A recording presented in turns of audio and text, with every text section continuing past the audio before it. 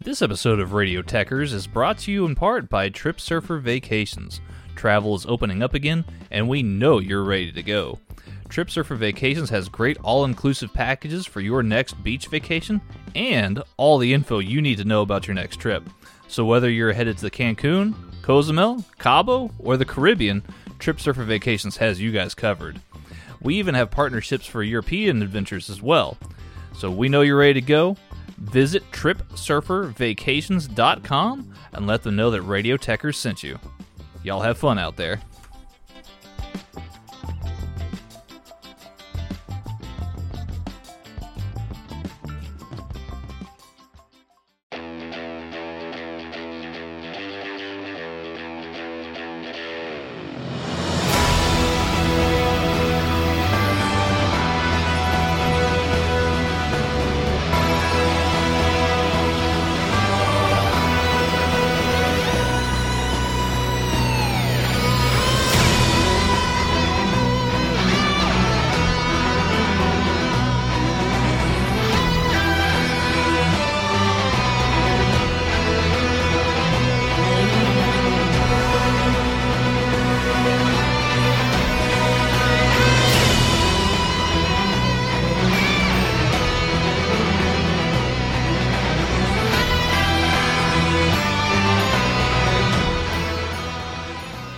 Hello and welcome to the Doctor Who pod with Si and Dan. I am Si, and with me as always is the always brilliant, entertaining and just general awesome top bloke, Mr. Dan Griffin. How are we doing, sir? I was doing really good up until that entrance, because now you've been too nice to me and I say I feel suspicious. No, it's just, this time next week I'd have been up your way, wouldn't I? I'd have travelled the 140 odd miles or whatever it was and been up to York, not up your way like that. What is wrong with you, fella? We've been recording 30 seconds and it's really took a bad downturn, hasn't it, eh? I've been looking after my niece all day. I've had to be a responsible adult. I've got to get the childish out. Fair enough, mate. As funny as it's been amusing a 4-year-old with fart jokes, it's not quite the same as making dirty jokes and innuendos and whatnot. And having to cut out 3.5 minutes of audio because we just made a knob joke. I'll try and avoid that this week, but to be honest, I've about 2 minutes into this episode, into this first episode of this serial, I've ended up making a poo joke. Yeah, that's fair enough, mate. That's fair enough. This time next week, I'd have actually met you in person, wouldn't I? And popping up to you with a wife, and we're going to go for a few beers and whatnot. And that'll be the end of the podcast when Si realises what a dick I am. So enjoy this now, whilst this out. We're never going to make it to the movie. I'll drag you kicking and screaming to that movie. Yeah, fair enough, mate. Fair enough. And also, as we record today, it's Easter Sunday. And later on today, we have a new episode of Doctor Who, Dan.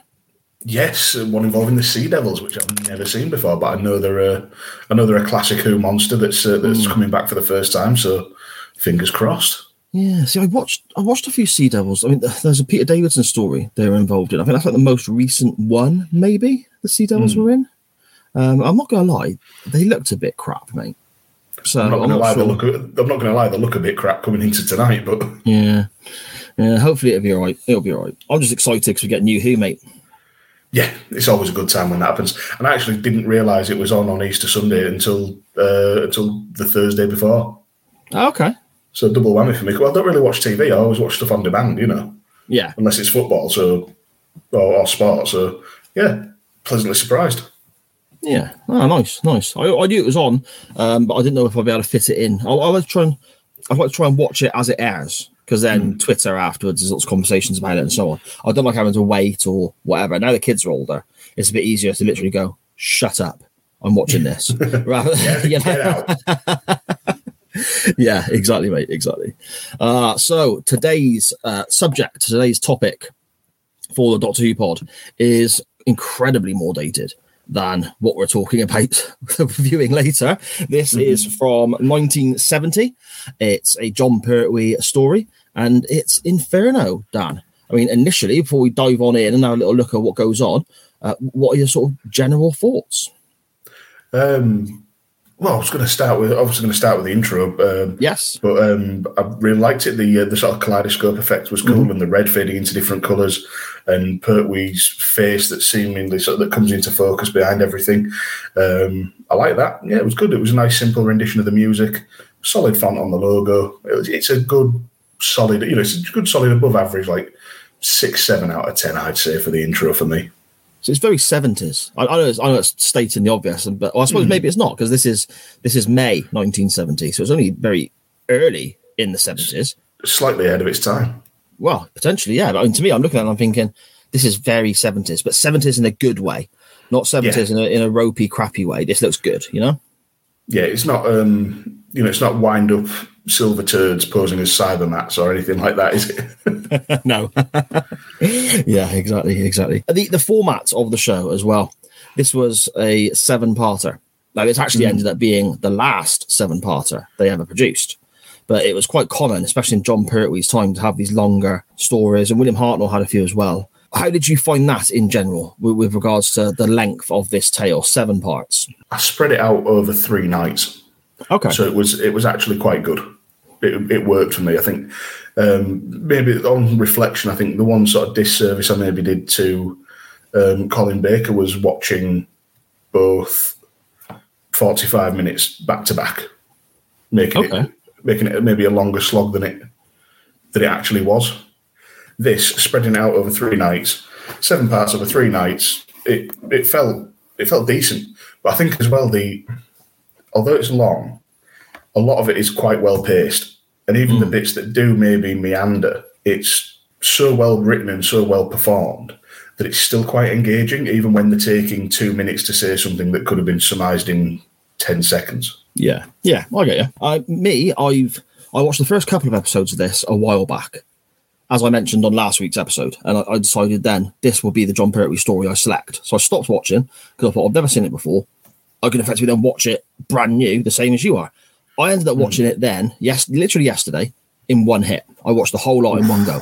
My plan was to watch half yesterday, half today, but I just kept going back and pressing play again and watched the whole lot in one hit. And it didn't take away from that either. I mean, like talking about Colin Baker and that 2 45-minute episode effort that we watched a few episodes ago becoming a bit of a slog. Maybe it would have been better to watch it separate. This one, it's longer, and it didn't feel like a slog at all. I enjoyed it. I'd happily go back and watch it again. Oh yeah, I'd watch it again, definitely. It somehow a 7-parter, which is so they're all 20 to 25 minutes, so that's you're looking at 2.5 hours. Somehow that felt shorter than an hour and a half of Colin Baker. Yeah, no, I agree. Which is a bit mad. But straight off the bat, there's something incredibly endearing about John Pertwee's Doctor. Yeah, and I don't know what it is, but just the way he sort of carries himself, the way he speaks to people, even when he's putting them down, he seems like, he's a bit of a gentleman, really. Yeah, I was going to say that's perfect. The perfect term. I was going to use that myself. Very gentlemanly, very, I suppose, old school in his mannerisms potentially as well. Old school without being too old fashioned. Yeah. And the dress I think helps with that as well. The way he's the costume he's wearing. It's very in 1970 that would have been dated then, but it still looks good on him. It still suits him rather than you don't look at it and think, okay, that looks out of place. If it was on somebody else in the serial, you'd think, okay, that's weird, because it's on him. And then, like you said, the way he carries himself, he just completely pulls it off, doesn't he?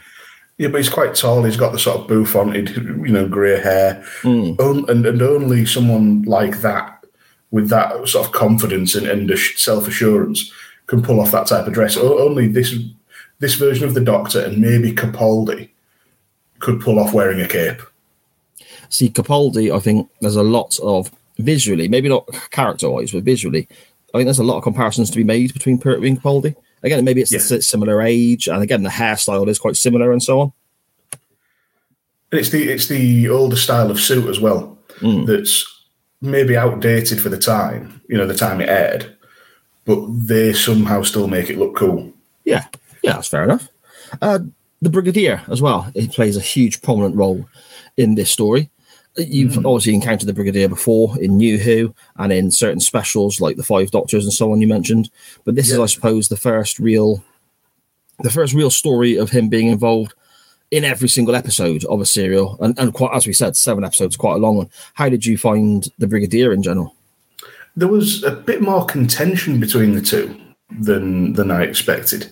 Not to jump ahead, but particularly as you get towards the end, and the Doctor's really quite sort of terse with him and just outright insults him.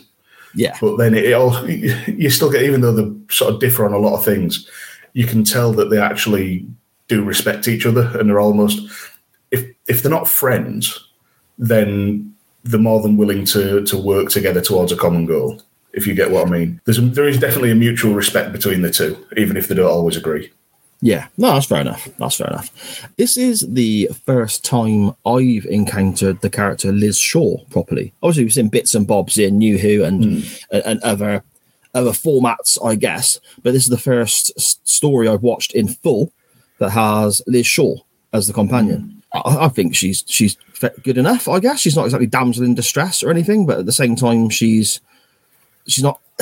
There's nothing about her that makes me scream, "Oh wow, she's incredible." There's something that sets her aside. She is very much a lady of that age in the 70s, because obviously that's where the Doctor is, isn't it? So she does fit in to the scenario, I guess. Yeah, I don't think Liz was given over much in this serial, particularly, again, not to skip too far ahead, but particularly not in the sort of in her first incarnation that we see her. In when she is the Doctor's companion, not the alternate character. She's not given a vast amount, but she's given enough to show that she is intelligent, she is capable, she's a doctor, she's a direct unit employee, so she has to be some level of intelligent to be employed by a unit in the first place. And the Doctor trusts her enough around his equipment and machinery and has taught her enough to assist him in building, and repairing and things like that. So she isn't given a lot in this episode, but there's enough to put across that she's way more than just a pretty face. She's someone who is capable and can step up if and when necessary. It's not like when they had Perry, I think it was, to paraphrase what you were saying on the Colin Baker episode, it's not like you've got Perry just bimboing around. Liz has a job to do. The Doctors has a job to do from unit. The Doctors give her jobs to do. So you get the sense that even when her and the Doctor aren't, in the same room, even, that she's always doing something important elsewhere. Yeah, okay, that's fair enough. I mean, this was actually the last story the character Liz Shaw was involved in as a full-time character. She appeared, as we mentioned, a couple of cameos later on, but this is the last story she was involved in. She never got a proper on-screen goodbye, I guess. She didn't get a scene of her own to show she was leaving. The Brigadier mentions, apparently, in a later episode, that she resigned from her role and moved elsewhere because she decided that the Doctor just wants someone who can stand there and hand him test tubes, was a line the Brigadier said that she came out with. So maybe she just viewed herself as being bigger and better than an assistant, I guess, maybe. Quite possibly. I'm a bit torn now, because when you said she didn't get sort of a goodbye scene, I thought, that's a bit of a shame. But when they've written it out like that she's essentially left on her own terms and decided that her time is worth more and can be better spent elsewhere. I'm trying to think of any sort of modern Who companions that have done that. Martha, I think, might be the only one. Yeah. Because Rose got stuck in an alternate dimension. Donna had to have her memory wiped. Clara had the Doctor's memory wiped. Clara. I've skipped over somebody there. Amy and Rory got zapped back by the Angel. Yeah. I suppose John Barrowman walked away back to his team. Captain Jack walked back to his team, which I guess counts. And then Bill died. And now, Graham and Ryan went away on their own terms. They just decided to stop travelling, didn't they? So. Yeah, Graham got sick of there being no food and no shitter. Yeah, which I could fully sympathise with. It's interesting. You mentioned, we say about them like getting tired of travelling. If I've got my timeline right here, Liz would have done no travelling because the Doctor has been exiled to Earth. So her time as a companion, she wouldn't have experienced what other companion. I suppose the appeal to a lot of companions with the Doctor is the traveling. And I mean, Martha mentioned it in the episode Blink, didn't we, that we recently covered. She goes, he promised me, all of space and time, and yeah. Liz didn't have that. For Liz, I guess it was a job. This was her employment, Yeah, exactly. But it's the same as anyway. As soon as you don't feel valued in your employment, you're going to look somewhere else, aren't you? It's I understand that, and I kind of respect the way they wrote it out. They didn't just gloss over her leaving, but then they didn't just palm it off. They gave some thought into why the character wasn't there anymore. So fair play to that for me. Yeah, it makes sense. I mean, we'll get to the rough gist of the plot, or how the plot starts, shall we? We've effectively got Unit, the Brigadier, and so on being called in to investigate some funny goings on at a big scientific drilling expedition of some sort. It's another episode we're covering with a bloody drill. Yeah.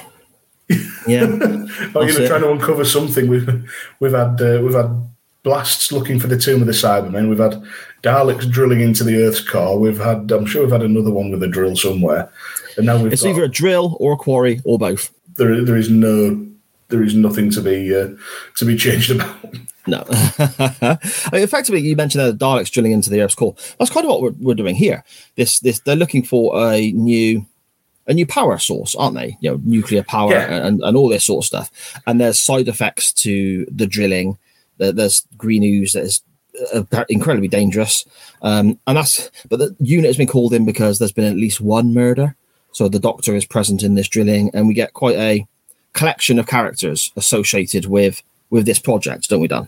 We certainly do. But one of the first things we see made me make a poo joke, and it's a fella in a grey suit called Sir Keith gets sent to the number 2 output pipe. Sounds like a butt. Asshole. number 2 outlet pipe.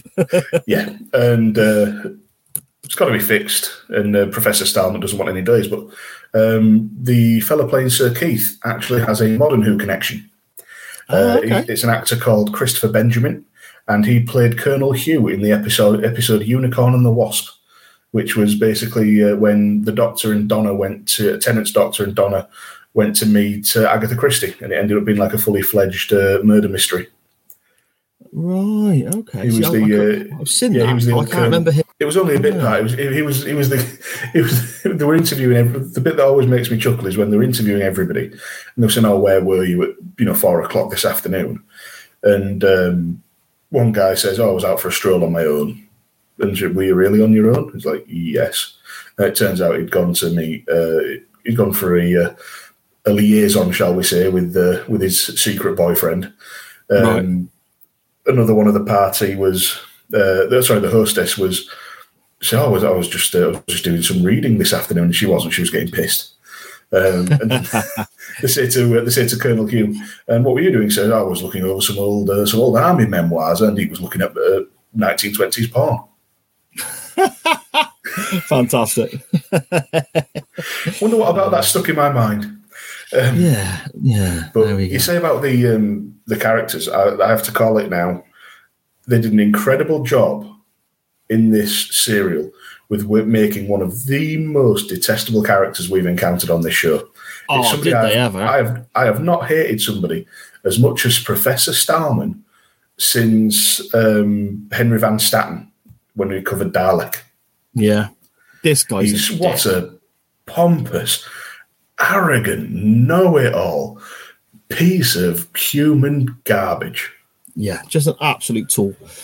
He's the guy in charge, isn't he? He's the head of the drilling project. Yeah, and it's quite interesting as well. Because I mean, effectively, I imagine most people listening to this will have the rough idea of what this story is about. The Doctor ends up at some point getting sent off to a parallel universe, a parallel world. And a lot of the characters that we see in, I suppose, for want of a better term, our world, our timeline, the original time, they're all there as well in the alternate universe. But there's slight differences. Like some of them are a bit more colder. Some of them are. Professor Stallman, he's an absolute dickhead in both. Yeah, the alternate universe is effectively populated by a fascist regime, so essentially Nazi allegory. So it's essentially Nazi versions of almost every character. Stallman doesn't change, and in fact, the Stallman in the regular world, so to speak, might actually be more detestable than the one in the Nazi universe. God, we're back onto Nazis again. No, I'll tell you what, as soon as you brought them up, what Nazis, there's a few that they refer to it as a fascist regime, don't they? They say Britain is under fascist rule. They never actually use the term Nazi for obvious reasons. However, they really get close to that line, don't they? There's certain hand gestures that Liz made a certain hand gesture at one stage, and I was like, whoa, that's not a good look. The certain type of marching some of the soldiers are doing. There's a lot of very much borrowed from the Nazis in these characters, isn't there? Yeah, and it was very reminiscent of the Khaleds in when we looked at the Tom Baker serial. Mm-hmm. You know, similar there again. You know, you can easily see where they've drawn the inspiration from, and it's effective. But I always like this sort of alternate universe kind of stuff because it gives the actors a chance to show the range. Like one thing, one TV series I absolutely love is The Flash. You know, based on the DC Comics property, and that has like alternate universes and a bit of time traveling and all the rest of it. But there is always one character, and it's a version of Harrison Wells in every single series. Okay, but it gives that actor has been given the chance to portray. I think it's got to be at least 10 different alternate universe versions of the same character. Why? All right. And it's just great to see the range, you know, when they've got an interdimensional meeting of all the different Harrison Welleses. Okay. So there's about 5 different versions of himself, all conversing and trying to figure out this problem. So anything like this with the alternate universes, I absolutely love, except for Stallman, because his character doesn't frigging change. Yeah, fair enough. It's funny you mentioned there about the actors getting to use sort of different talents and explore their range of character and so on. I mean, Caroline John, who played Liz Shaw, and Nicholas Courtney, who played the Brigadier, they have both gone on record in interviews and so on, saying that this was their favourite story when they were in Doctor Who, because of exactly the reasons you mentioned there. And you can tell that they're enjoying what they're doing because they're putting a hell of a lot into it. Like, fair enough, they have like the odd, you know, physical difference. Like, you know, Liz's hair's different. The Brigadier's got an eye patch and a scar and no mustache. Yeah, but they are putting everything into like being completely removed from the original characters. The Brigadier, when it's the Brigade leader in the alternate universe, there's a whole thing later in the serial about when he's just sort of breaking down at the prospect of being left to die, essentially. Mm-hmm. And he's losing his rag, but he thinks he's holding it together. And there's people cotton on to how much of a dick he's being, and that gradual sort of descent into almost madness. It was fantastic. It was well written, well acted. And I'm going to repeat that a lot. Yeah, definitely. I agree with you. I thought for a split second at that moment, and we're jumping very, very, very far ahead, but I thought for a split second he was actually crying. And I had to double take to see if he was. And he wasn't, but it came across like he was about to have a wobble, you know? Yeah, came very close to it, and it was very well done. But if we're skipping back to the sort of to the start, we're introduced to Sir Keith and Stallman. It's obvious they don't see eye to eye because Sir Keith's advising caution. Stallman's insistent that they can just keep ploughing forward and even accelerate the drilling because he wants to get into the Earth's crust and find what he's calling Stallman's gas. So he's apparently mining for his own farts. He comes across as the type of person who'd love the smell of his own farts. Yeah, got to savour your own flavour, mate. Yeah, that's Stallman all over. We see that there's a technician who's fixing the rectum, the number 2 output pipe. He sees this green slime, oozing out, whatever it is, and it instantly, stains his skin and sets off a mutation. But we're also introduced to another character called Sutton. Yeah, Greg Sutton comes in. This was a really well done character development of Sutton, sort of throughout the serial, because he comes in and he's a bit arrogant, and he seems a bit of a Jack the Lad. Yeah, he seems very confident in his own knowledge, doesn't he? Yeah, but then he first meets Petra, who's Stallman's personal assistant, second in command. However you want to, however you want to see it. And the first thing he does is flirt with her. He's try and pull her, but in a very unsubtle, ungentlemanly kind of way, shall we say. And I love Petra shoots him down really nicely, which instantly showed me what she was all about. She says, I'm Professor Stallman's personal assistant. I'm not a typist and I'm not available for borrowing. Yeah, that was pretty. Which is it's the most eloquent fuck off ever. Yeah, exactly. I mean, you mentioned Petra there very quickly. When I was looking into a couple of the people in this, I'm quite morbid. I'll be honest, I'm quite morbid. When I watch a program of a certain age, and I get this from my dad because my dad's always done it as well. I've got to look back and see who's still alive. Yeah, and I've always kind of been that way. So when I was doing this, I looked at Sheila Dunn, who's the actress who played Petra. It turns out her dad invented the bulletproof engine that went on the Spitfire in World War II. Oh, wow. That's pretty mental, cool. isn't it? Yeah, just a little bit. I looked into it. I went onto IMDb. It turns out she'd already been involved in a couple of serials before this. Yeah, like in the Invasion, yeah. Yeah, she was in The Invasion. She was a phone operator when it was Patrick Troughton. And she played Blossom LaFavre in the Feast of the Seven serial under Hartnell. Oh, okay. I've not seen those, I don't think so. Oh, there she is. Oh, interesting. And I was looking into the cast for Inferno, and I'm sure I saw that one of the cast ended up living till about 101. Yeah, that's right. I mean, basically, not to sort of put a dampener on things, pretty much everyone in this is dead. Pretty much everyone in this is dead. It was 1970. It was 52 years ago. Yeah, that's true. That's true. I mean, Benton is still alive. But pretty much everyone else who I could click on and have a look online, they all passed away at varying ages and so on. So yeah, there we go. That's me killing the mood. Yeah, well, Benton, the guy who played Benton, John Levine, he started on Doctor Who as a Cyberman in 1967's Moonbase serial, and was also Yeti in Web of Fear in 1968, both under Troughton, and he's reprised the role of Benton as recently as I think as 2016. Yeah, that's cool. So I love stuff like that, man. Again, behind the makeup, isn't it? Behind the monster, who is playing the Cyberman, who is playing the whatever aliens we're encountering, and so on. I love that sort of stuff. Yeah, just going back to the to where we were in the serial though, we've had a good few minutes already of the serial and not seen the Doctor yet.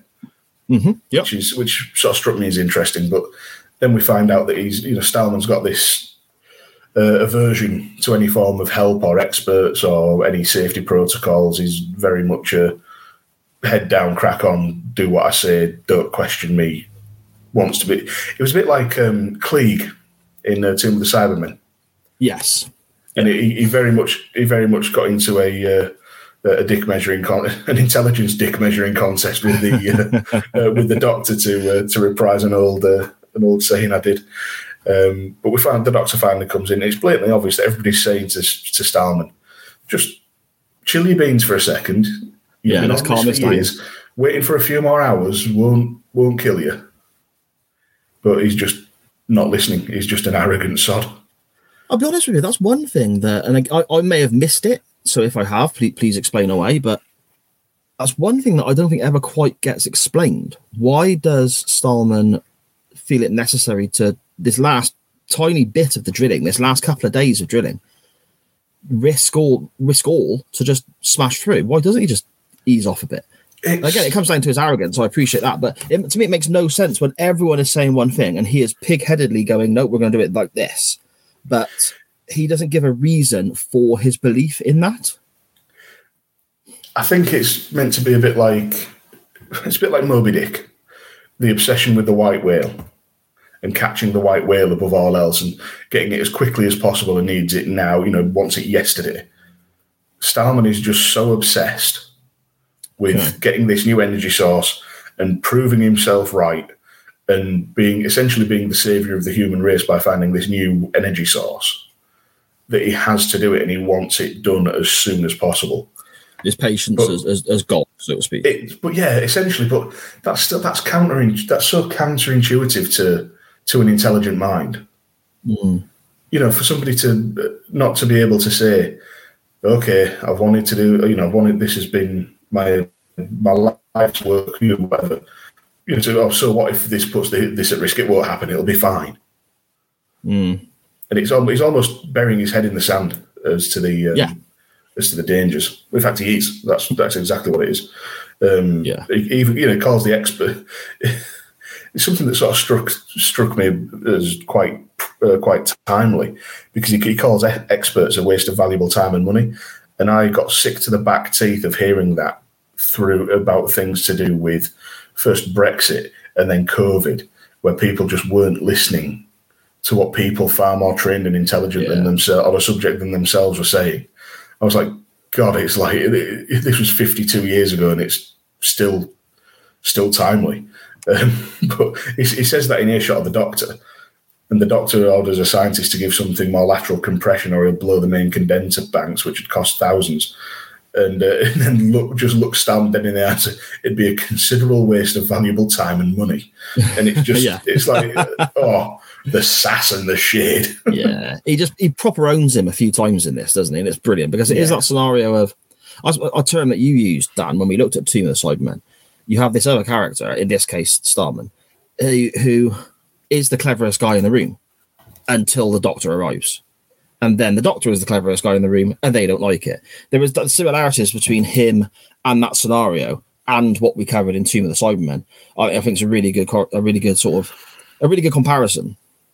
Yeah, it's arrogance. It is arrogance born of intelligence. And I say it not long after this when he's berating Sir Keith, which he does quite a lot. So he's one self-important, arrogant ass, because it's when there was some stuff starts overloading and going wrong. Oh, it's after because what's happened is the engineer who touched the slime Slocum he's there with greeny grey skin, breathing heavily, and he's obviously mutating into something, and he goes into the nuclear reactor and he kills a guy and then overloads the reactor, and it's the Doctor's experimenting on the TARDIS console with Liz. We get some wee woo beep boop as the console gets stuck in the vortex, and we see John Pertwee's face being stretched and manipulated and twisted and turned all directions, which I quite liked. But that sets off an emergency in the drill.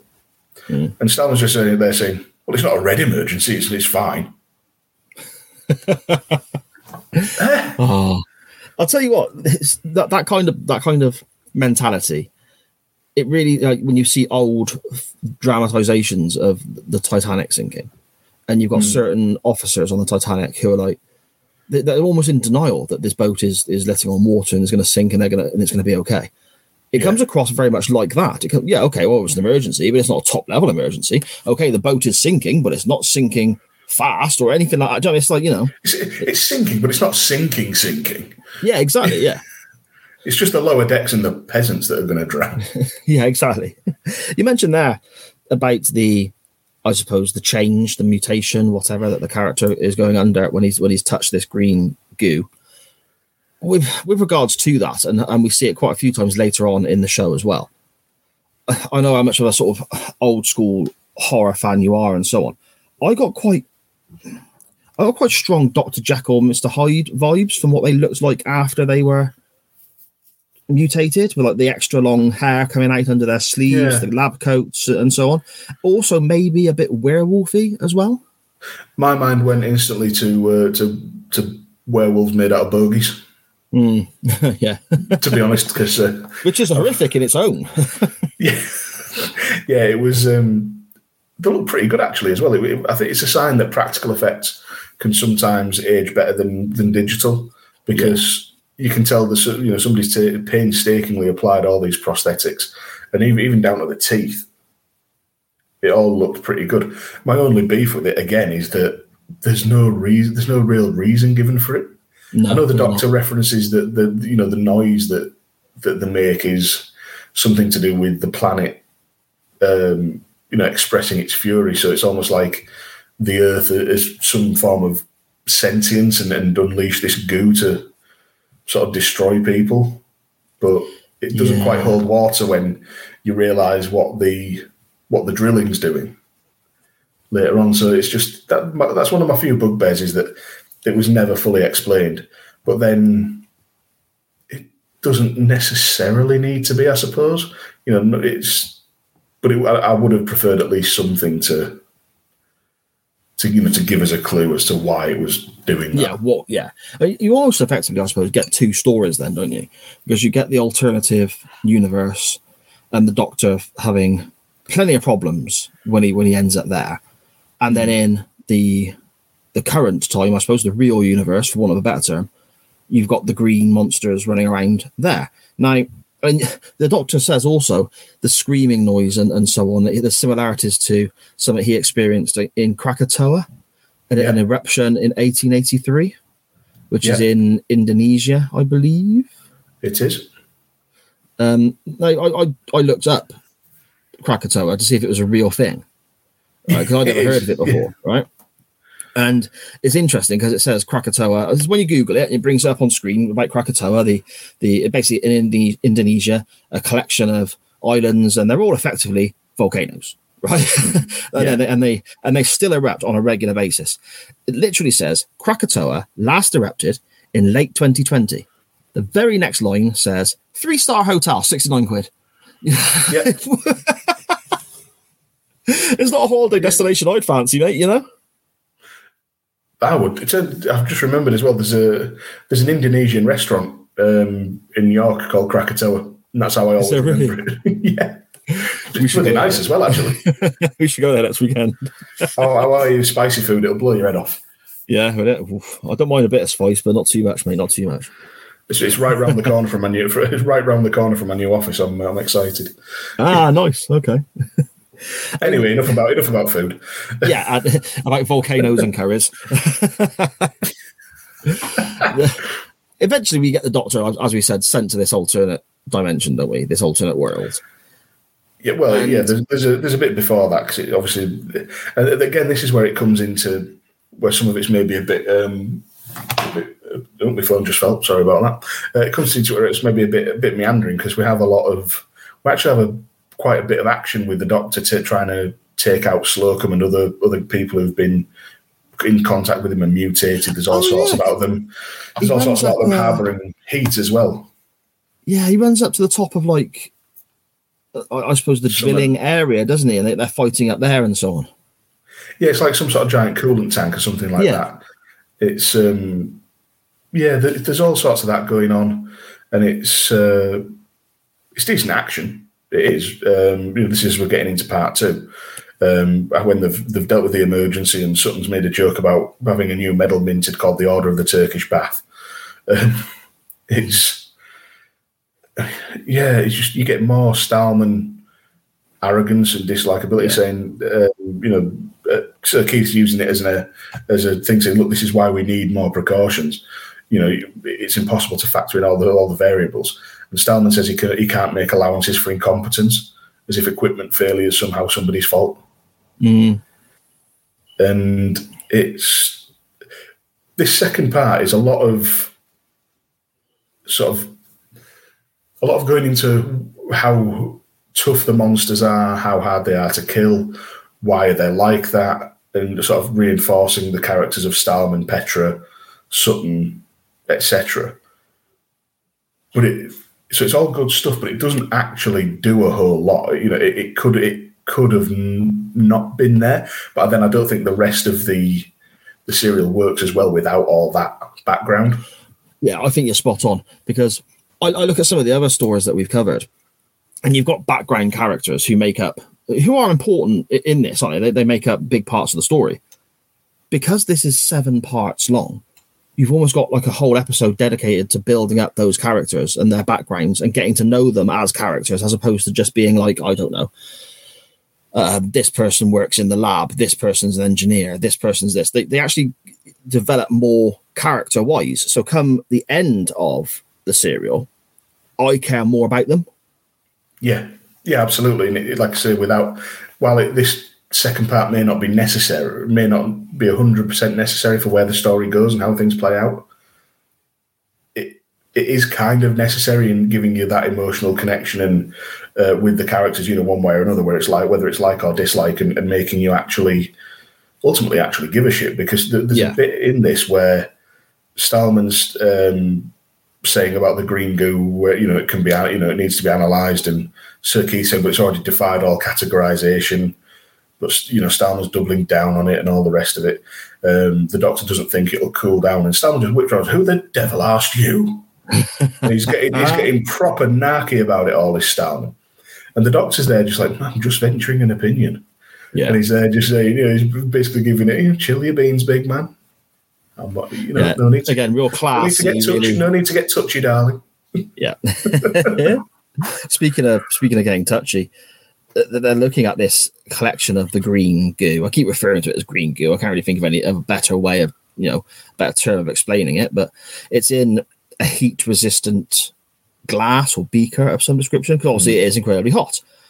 It's damaged, the beaker, and this is where Stahlman picks it up, puts it away, and effectively gets himself infected, doesn't he? It's on his hands and so on. So that kind of very, very early on here, but that does start his kind of change, I guess. Yeah, and you get a great line from the Doctor, who finally loses patience with Stahlman, and because he keeps saying, I'd have got to the same conclusion as the Doctor, giving it all that, and Sir Keith saying, it took the Doctor 10 minutes. You had a team of mathematicians working on it for a month. Yeah, I'm saying, come on, and Stahlman's still saying his calculations are more specific. He's correct. The computer that's showing a problem is wrong. Just it has to be wrong because he's right and all the rest of it. And then the Doctor says, "I'll tell you something that should be a vital interest to you, Professor. That you, sir, are a nitwit." Very English, very British put down, isn't it? Very much. As a matter of fact, you're a nitwit. It's very, very factual but it's delivered with good venom. Yeah. I've never heard the word nitwit actually sound like an insult. It's always sounded pretty funny to me. And that's the closest as anyone's ever going to get. And then Doctor just gets very blunt again, and he's looking at the message from him. Well, look at it, man. Are you blind? And it's an actual bit of anger that Stahlman is just so much of an arrogant twat that he will not be told. And the Doctor he's just got this absolute tunnel vision. Yeah, you can lead a horse to water, but you can't make it drink. And you say about Stahlman getting himself infected. I saw the weird eye twitch in his hand going green. I've written in my notes, yes, fuck you, Stahlman. Brilliant. Do you know what? I've done that for one other character, and that was the guy in the Sylvester McCoy serial. What was his name? The fake army guy, the survivalist, the wannabe survivalist. He was a dick and all. Yeah, he was. He was an absolute tool. Yes, indeed. I mean, Stahlman, he's banging on about going faster and faster and so on. All the computers, as you say, Dan, are saying to stop drilling. All the readouts are saying to stop. And that's literally what they're referred to as, the computers. It's not a time in, I suppose, history or science fiction or whatever, where they need to go into more details than that. Because I imagine the majority of people in 1970, they hear the term computer, they see it as this big sci-fi wibbly-wobbly thing, because it's not common practice in 1970 to have effectively computers in your home or computers in your pocket, even, so to speak, with your mobile phones. All the computers are saying stop. Professor Stahlman once says, no, we're going to go 12% faster. It's... There's a... Oh, never mind. There was a Tennant thing. There's a Tennant episode somewhere where he's sort of bemoaning the same thing, in Humanity, where he's saying, what should we do? Should we shut that down? No, let's make it bigger. Yeah. I can't remember where that quote's from, but I've seen that revived in some like comedy videos recently, and it's just like, oh yeah, that works. That is exactly how people are. I tell you what I do like in this, though, the Doctor breaks out his Venusian karate. Oh, I'll tell you what, I got a few notes about this because it happens a few times during this show, doesn't it? What are your thoughts on this, Dan? Because I personally don't think this has aged very well at all. I enjoy it in the same way I enjoy Glimmerman, which is a Steven Seagal film. It's ridiculous. There is no way physically that it would ever work. But I'm in for it because it's a guy dressed as this version of the Doctor's dressed with his huge, cravat and his, I don't even know the word for it, but it's just all frills and I think he was referred to in one of the multi-doctor specials as a fop. Right. Which was, essentially somebody who, rock around courts in the 16 or 1700s, all frills and lace and luxury and all that, and yet here he is just taking people out with a touch. Yeah. I'm in for it. It's cheesy enough for me to like it. Oh, see, I find it a bit cringe, I kind of just wanted Stallman to be paralysed. Fair enough. It's very Spock on Star Trek, isn't it? With the whole Vulcan grip thingy. Yeah, that's the vibe I got from it. I'll take your word for it. I've never really watched much Star Trek. Yeah, okay, fair enough. I mean, I haven't either, but I've seen that, where he I know of it. He does the grab of the neck and the guy just drops to the floor. It's kind of that kind of, Yeah, and then later on when he's been escorted by two of the guards in the alternate Earth, and he manages to flip them both to the backs with like he's twirling ribbons. That I did enjoy because he did before he did it, and again in a very British stiff upper lip way, he apologised for it. That was great. Yeah. Yeah. I'm very sorry, gentlemen, and then just kicks their asses. Yeah. Oh yeah, it was good. But it's because Stallman's sabotaging the computer that's giving the warning readings. That's the whole thing. And after that, they have a confrontation. Stallman accuses the Doctor of the very thing he's been doing, and shuts off the power to the TARDIS console that the Doctor's been working on. Yeah, and his hut, isn't it? They refer to it as. It's like it's like a garage, I guess, where he's working on a few bits and bobs. Yeah, basically, yeah, it's like a hut, garage, shed. So I need to say as well, love the yellow car. Oh, is it Bessie? It's referred to as, isn't it? Bessie, love Bessie. I mean, you come from a TARDIS to that weird, like 1920s, 1930s, odd little yellow car, but fair enough. It's the exact kind of thing I could see any version of the Doctor driving. He ran over a stuntman making this story. Did he? On purpose. Yeah, he hit a stuntman with a car. And apparently the stuntman couldn't work and was quite bad. He got hit quite bad. And it made John Pertwee ill because he felt that guilty and was worried that much about it. Bloody hell. I'm assuming it would be the scene where they're all chasing him in the alternate universe and jumping on hay barrels and hay bales and stuff like that, sorry. Yeah, that was pretty chaotic. Yeah. So I can see how accidents had happened there. The doctor basically sends Liz away on some sort of pretext to, he's just asking, can you just go do this for us? I'm too tired to do these calculations, and just go punch me into the computer, will you please?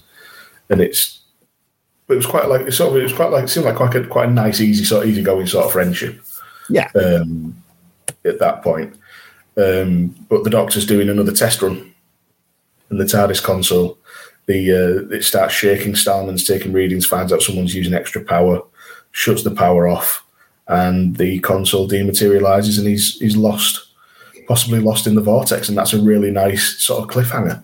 Yeah, it just disappears as the Brigadier and Liz run back into the hut again, see him there, and he kind of looks up at them, and then just gone. and that's the end of that's it, isn't it? Yeah, and season 3 starts with them trying to get the power back to the console to get the Doctor back. And Stallman, as much as I don't like him, he has an excellent bit of bastardry with this line where he says, I denied the man a power source when he was under my feet. I'm certainly not going to reconnect it now he's gone. Yeah. Just does not give a shit. It's very mad scientist vibes I get, very much, yes, sod everything else. Yeah. And do you know what I mean? It's Frankenstein wants his monster. Yeah, exactly. The Doctor, we see him next. He's on the deck, isn't he? He's on the floor in his hut. He wakes up, and this is where I think that this serial is really well done, because it's an alternate universe. So a lot of what we're seeing is the same as, shall we say, the real universe, the original universe. But there's just little things that are slightly off. Like the car is the wrong way round, for example. There's the poster that says unity is strength. Yeah, and again, you went for it earlier on with the Brigadier's mustache being missing, and he's got an eye patch instead. Just little touches where it's the same people in the same jobs, doing the same sort of role, but just slightly different and slightly off. I mean, it's really well done. Yeah, it was because it's the same hut, but a lot of the equipment's either moved or been replaced. There's that poster with that guy with the mustache on it, who we never find out who that is. but it must be the ruler of Britain at that time. You know, but Britain's a republic and not a monarchy. Is it someone famous and you and me just got no clue? Could be. Could be. I ain't got a Scooby. I didn't bother looking it up. We can look into that for next week, mate. I'm gonna forget. But Okay. we get this sort of nice. We get a few of these. Well, it's like sort of a nice action sequence where the Doctor's driving off and running away from the soldiers. There's a couple of good bits where a soldier gets in the back of the car and he's grappling with the Doctor before being thrown onto some conveniently placed hay. Yeah. The Doctor. I just got a kick out of the Doctor hiding in a bin. That was awesome. And the reveal when he's in the bin and he stands up and he's got the bin lid on his head. That was fantastic. It just made me think of Top Cat. Yeah. Oh, wow. Yeah. Top Cat. Bloody hell. I'll tell you what, that scene as well, that fight scene, chase scene, however you want to word it, with all the unit soldiers, except they're not called unit here, shooting at the Doctor, trying to catch him and so on. There's a moment very similar to the Dalek invasion of Earth when, do you remember that guy who climbed up on the ramp and said he's got a plan? And his big plan was to just jump off the ramp, and he just looked like an idiot because it was just nothing. Someone does that here as well. They're running along and really dramatically get to the top of I think it's Moor Hay, and you're looking at it and they go to jump, like in the beginning of the A-Team when you see people jumping from the heights onto the vehicles and so on. Mm. But the car's nowhere near him. He's literally just chosen that route to try and catch up. And he does this huge dramatic leap and just covers 2 yards, lands, and carries on running. It was the most completely pointless thing ever. And it just reminded me of that. Yeah, it was just reminded me of that guy in Dalek Invasion of Earth. He's like, I've got a plan. And his plan was literally just to jump 3 yards to the left. You know, it's similar sort of nonsense. You know? It's the Baldric. It's the Baldric thing. I have a cunning plan. Exactly. And you do shit all. But yeah, and all this is he encounters one of the sort of mutants and uses a fire extinguisher on it because he figures that they prefer heat, so fire extinguisher cools them down, etc., etc. And then we find that we get the alternate. I've dubbed Evil Liz. Evil Liz, yeah, that works. Yeah, Evil Liz, but I spelled it EVILIZ in my notes. That was literally for nobody else but me. Just had to do it. And basically it becomes an extended interrogation.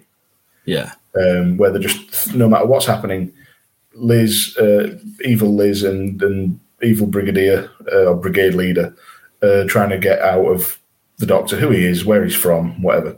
And he tells them the truth. It's just the truth is so mental that they don't believe him. He refers to himself as Dr. John Smith as well, doesn't he? Which I love because that keeps coming up again for Doctor Who for years and years, doesn't it? And still does. Or did until Jodie Whittaker took over. Yeah. That's it. It's Liz as well with the dark hair. I think she was bloody great with dark hair. Yeah. It was a better look than her normal colour. Disagree, but I'll go with it. Okay, fair enough. Perhaps I just like Nazi women, I don't know. you like strong, aggressive, dominant women. Yeah, maybe. Sharon is a bit scary. I'll find out next week, won't I? You will, when you're going to potentially meet me and the wife. She punches me in the face. You're the one who's got my husband spending Saturday afternoon watching TV that's 50 years old, are you? I'd like to point out this was all size I did. Well, yeah. In this alternate universe, we find out that the drilling project is happening there as well, but they're much more advanced. They're much further down the line, aren't they? They're a few hours away from breaking through, whereas in the original universe, they're still 40-odd hours away, I think it was. 2 days, yeah. This is the point where I realised I'm far too immature for this because I just kept giggling at the term penetration zero. Oh my God, so did I. Hey. Yeah. Oh dear. Sorry, just quickly, the doctor basically gets sick of the interrogation and asks to see Professor Stallman, and he just gives a great line, says he might be an uneducated oaf, but at least he's a scientist. Yeah, and that's great as well, isn't it? You know, he asks for Sir Keith as well, and I thought this was brilliant. And again, this is that kind of the paradoxy kind of stuff we discussed with Blink, where different stuff in different times and so on, because they're a few hours ahead in this reality. Sir Keith has been killed in a car crash going to London, and he's going to London to basically give a vote of no confidence, I suppose it would be the term, in Stalin, and sort of basically dob him in for being a dick. You keep calling him Stalin. Stalin. Do I really? Sorry. Yes. Stallman. There we go. He's basically going to go and expose him for being a moron, isn't he? Let's be honest.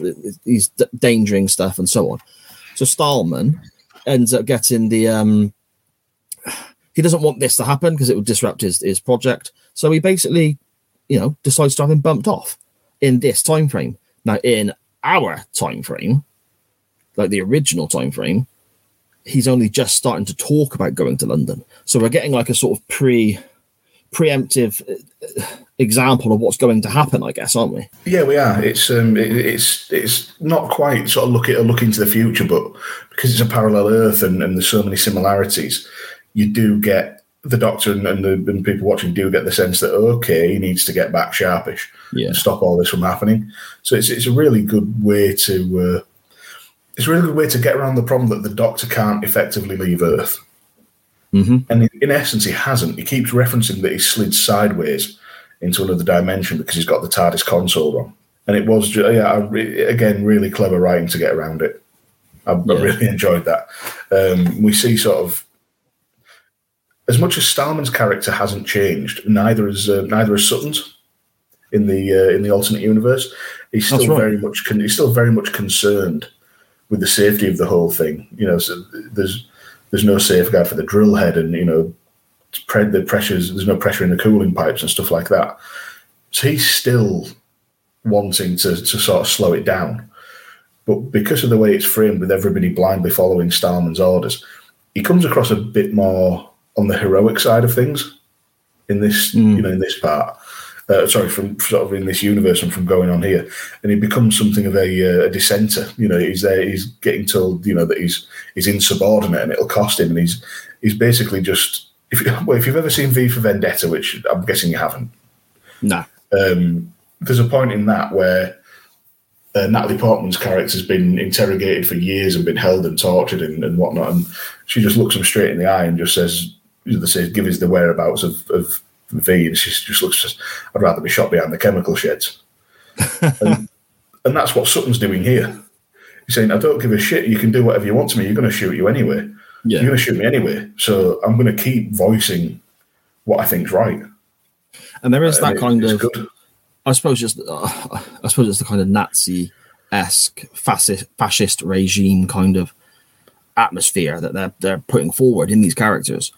That there is this kind of whole vibe of, in this alternate universe, in this universe that the Doctor is in now, if you screw up, they just don't think twice about putting a bullet in your head, and you're done. No, incompetence leads to death. Yeah, dissension leads to death. Not obeying orders leads to death.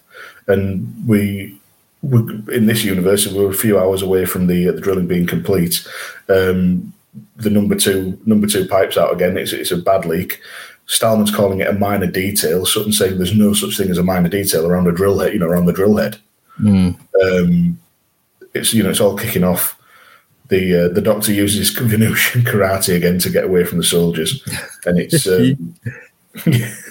it's going off proper, and they're going to have to get in there and try and fix it. Effectively it ends with the Doctor trying to fix the computer that was sabotaged on the original Earth and has been sabotaged here. And this part effectively ends with the Doctor at gunpoint. Yeah, which again another good cliffhanger. It was, because he's literally there saying, "I've got to repair this." Yeah, or basically everyone dies, but then Benton is there with a gun saying, "If you carry on, you're going to die." It's like damned if you do, damned if you don't kind of scenario. Which way do you turn? And then the music hits. It's brilliantly done. Yeah, really well done. I love it, and particularly from a character like Benton, who's obviously been in the serial for a little while. And he's a nice fella. Yeah, but such a removal from how you used to seeing him, and really great way to let the actor show off a bit of range. Yeah, exactly. And then part 4 starts with essentially a recap argument about the Doctor and trying to sabotage things. But what I like is Sutton gets more of a voice and asks the Doctor to summarise the issue. and we get one of the things I like, which is a technical explanation that no average person watching could prove or disprove. So the pressure and heat are the pressure and heat are overwhelming the present velocity of the drill bit. You need to disperse heat and pressure by creating a reverse vortex at the bottom of the shaft by reversing all the systems. And Stallman's annoyed that it bring the program to a standstill. Sutton says it's worth a try. They just argue about the plan, and Doctor suggests just siphoning all the coolant down to draw up any debris and just basically cool the system down, and then start the drilling again. Mm-hmm. Stallman gives in, but still like, well, you're still stupid to the Doctor, and the Doctor again doubles down on calling him an ungrateful nitwit. He's a nitwit in both universes. Yeah, but it's just, again, it's got you there. The peril's gone, but now it's hooked you in with something else because you know that something's going down and still needs to be done. The peril's changed for the Doctor, but it's still in danger. Yeah, definitely. I mean, he carries on being interrogated as well for a long old time in this episode. This seems to go on for quite a while. The interrogation of the Doctor in this episode. This is one of those bits where it didn't necessarily need to be there. Mm-hmm. It could have been a lot shorter. It could have maybe not even existed at all. But without it, you wouldn't sort of feel the stakes were as high. It was still good for the story. And it's laying the groundwork, I suppose.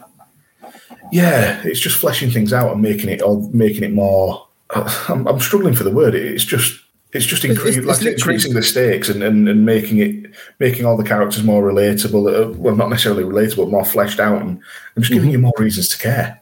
Yeah, exactly. Especially the way the Doctor appeals to Liz. Sorry, just one last thing on this bit. Yeah, sure. Because again, it's something that felt all too poignant at the minute. He says to Elizabeth, Elizabeth, please try to think. Whatever they taught you in this bigoted world, you've still got a mind of your own. And Christ almighty, if that doesn't appeal to a lot of people today. Yeah, very much so. Again, I've made a couple of references to it now. I don't want to get political, but just I'm sure we've all felt that way with people, particularly over the past few years. Just say, look, just take a second, take a breath, and think. Yes, indeed. The Doctor is effectively thrown into prison, isn't he? He's got a cell, and next to him is somebody under a blanket in another cell. Now, who looks like he's having a wank. Yeah, he looks like he's having a right jolly old time there, isn't he? Entertaining himself. I've got a slight issue with this because the cell itself, it's kind of quite spacious between the bars, shall we say? And when John Pertwee stands up and walks towards the bars to talk to Liz, the Brigadier, and so on, it looks fine.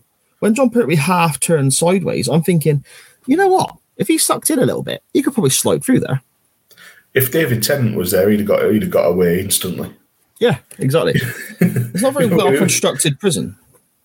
No, but I think it's just one of those things where you have to just accept it and move on because they can't get any better from that point. They've done the best they could. Yeah.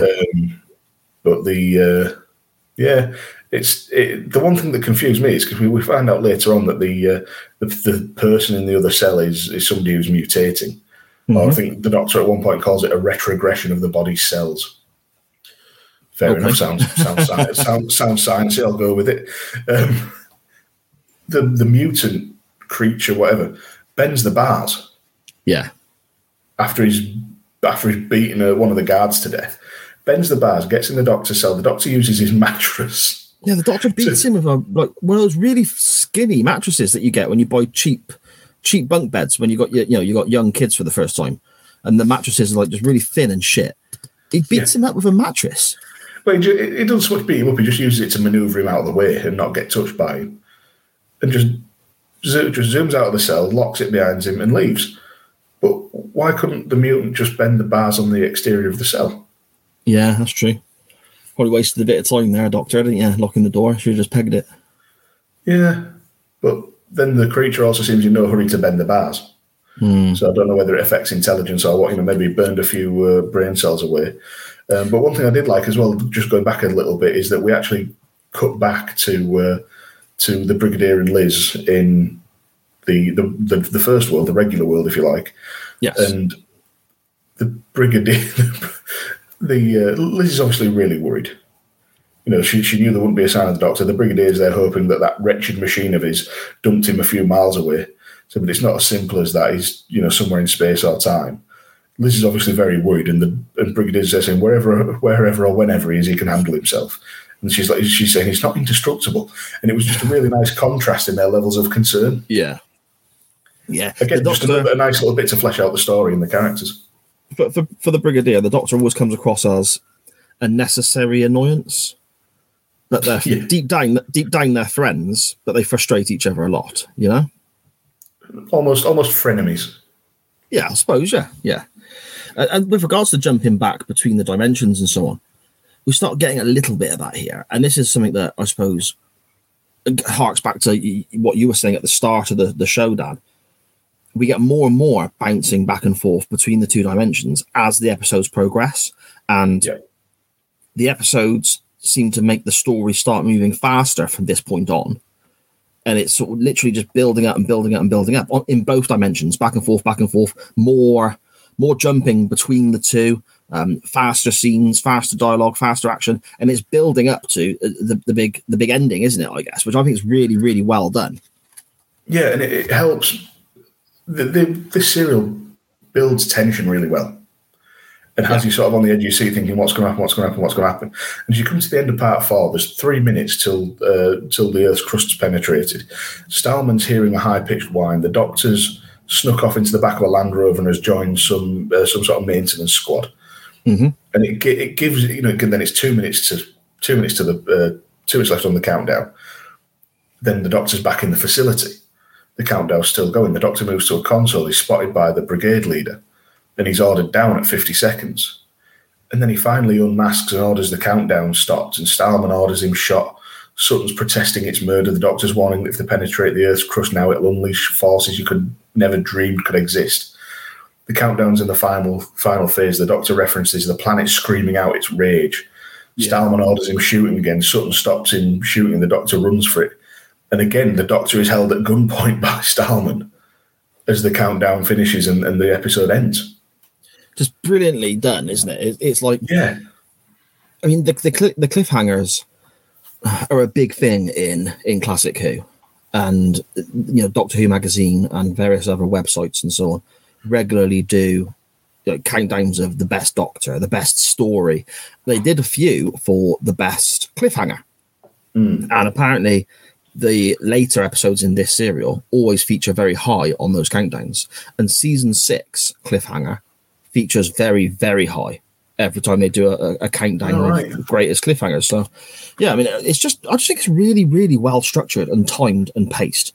For 7 episodes, it just feels pretty much spot on to me, really. Yeah, I've said it before about the pacing of these episodes. When you liken it to a wrestling match, I can watch a 10-15 minute match that feels like it goes on forever. But there was an Undertaker Triple H match at one of the WrestleManias that went 45 minutes and felt like 10. Yeah, because they just suckered you in, and it felt like no time had passed at all. Yeah, and exactly. You're right. I don't know how they've done it. I don't know if it's just like the flurries of action and then a bit more exposition-y, but even the exposition is still very well written and well acted. So it keeps your attention even at a low ebb, and you know brings you up with the action, puts you back down again. Just brilliant, and really well. Episode 5 starts in chaos. Yeah, I mean, effectively, it's the end of the world, I'm assuming. The way the Doctor's talking about it. That, yeah, basically, everyone's just toast, man. They're just done, you know? Mm. Well, they've penetrated the Earth's crust. The whole facility is shaking. The brigade leader's ordering technicians captured after they've fled the posts. Sutton's talking about capping the bar and basically just capping off what's been with the drilling that's been going on and getting the coolant in there. And then we just get explosions everywhere. The green goo's flowing up more and more, and just lava everywhere. Just absolutely nuts. Just chaos. Yeah, and even though there were sort of stock footage explosions, they were still good. They were still well spliced in. And the Doctor basically says the heat and pressure will continue to build until the Earth dissolves in a fury of expanding gases, just like it was billions of years ago. So effectively, you've treated the Earth like a bloated goat and just popped it, and now it's going to go back to how it was. Yeah, and it's really interesting as well, because ultimately the Doctor wants to get back to his universe, like the original universe, knowing that this is going to happen. He's seen it happen. He wants to get back to his universe to stop it happening in his reality, for want of a better term. Yeah. There's nothing he can do in this alternate reality. Nothing at all. No. And it is that thing of basically people, all these characters that you've kind of got to know over the last, what we're looking at, hour and a half or so on, hour and 45 minutes of television. They're just kind of all hanging around waiting to die, aren't they? They are now, yeah, but at least, it's going to sound horrible, at least it's the Nazi versions. No, I agree. At least it's the fascist versions, but even then, over the course of the Doctor's involvement in this universe, you've seen Sutton and to a lesser degree Petra come round to the Doctor's way of thinking and start to be a bit more free thinking for themselves. And even by the end of the serial, evil Liz has come around to it and realises there's no hope and that the Doctor needs to be helped. But it's very strange in that it's one of the rare occasions, at least in terms of what I've seen with Modern Who, one of the rare occasions the Doctor almost completely fails, because the Doctor wants to save this version of Earth. There's no doubt about that. Even if it is, a fascist version of it, he still wants to save people. Yeah, because that's just his nature, isn't it? He always wants to do the right thing, essentially. Yeah. And he doesn't. Mm-hmm. But and it's a whole planet. It's a whole world. Yeah, and you somehow don't feel too bad about it. Well, yeah. Well, because it's just like well, it's an alternate reality. It's not the main one, and I just find it odd how I found myself rationalising that in my head. Mm. No, fair enough. Didn't really expect that. It's like, oh, okay, that's something new about me. The brigadier or brigade leader, I guess, has decided that the Doctor is going to take him and Liz with him to the original reality, the original dimension. And he's saying along the lines of, he dies with us or he takes us with him, effectively, isn't it? Is what he's saying. The Doctor is saying that cannot happen because obviously it'll tear a hole in the time paradox and lots of other wibbly-wobbly stuff. It's going to cause some sort of paradox and rip a hole in the space-time continuum or something like that. But this is what I was saying before about the brigade leader descending into madness trying to save his own skin.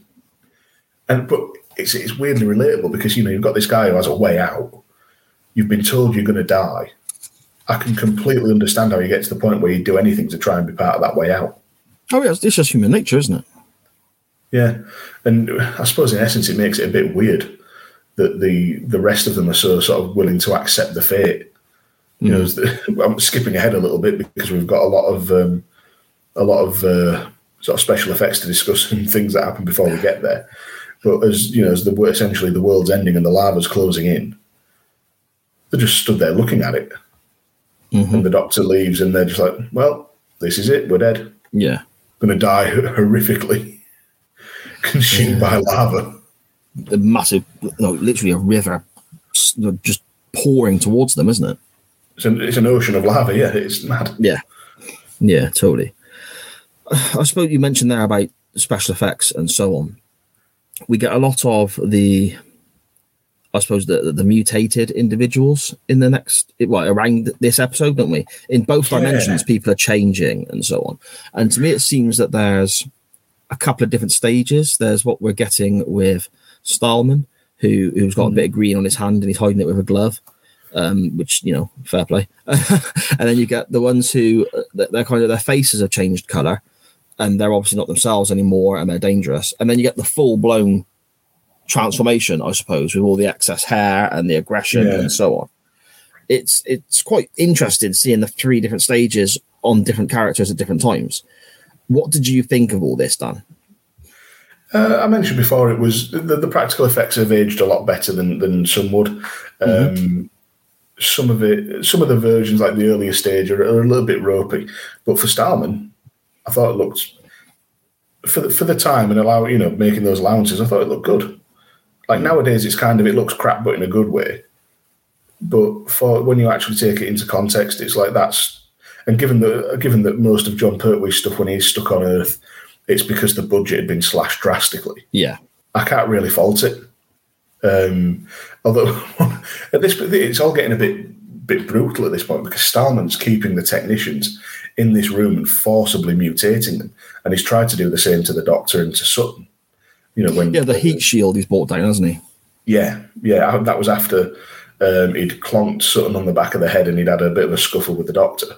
Mm-hmm. Bit more action and combat. But one of the soldiers who he forces to mutate, you see it sort of part way through, and I had to laugh because at one point he looked like Pat Sharp but green. Brilliant. That's exactly my notes. Exactly. The soldier mutates. That's pretty well done, actually, even if he did look like Pat Sharp at one point. Fair enough.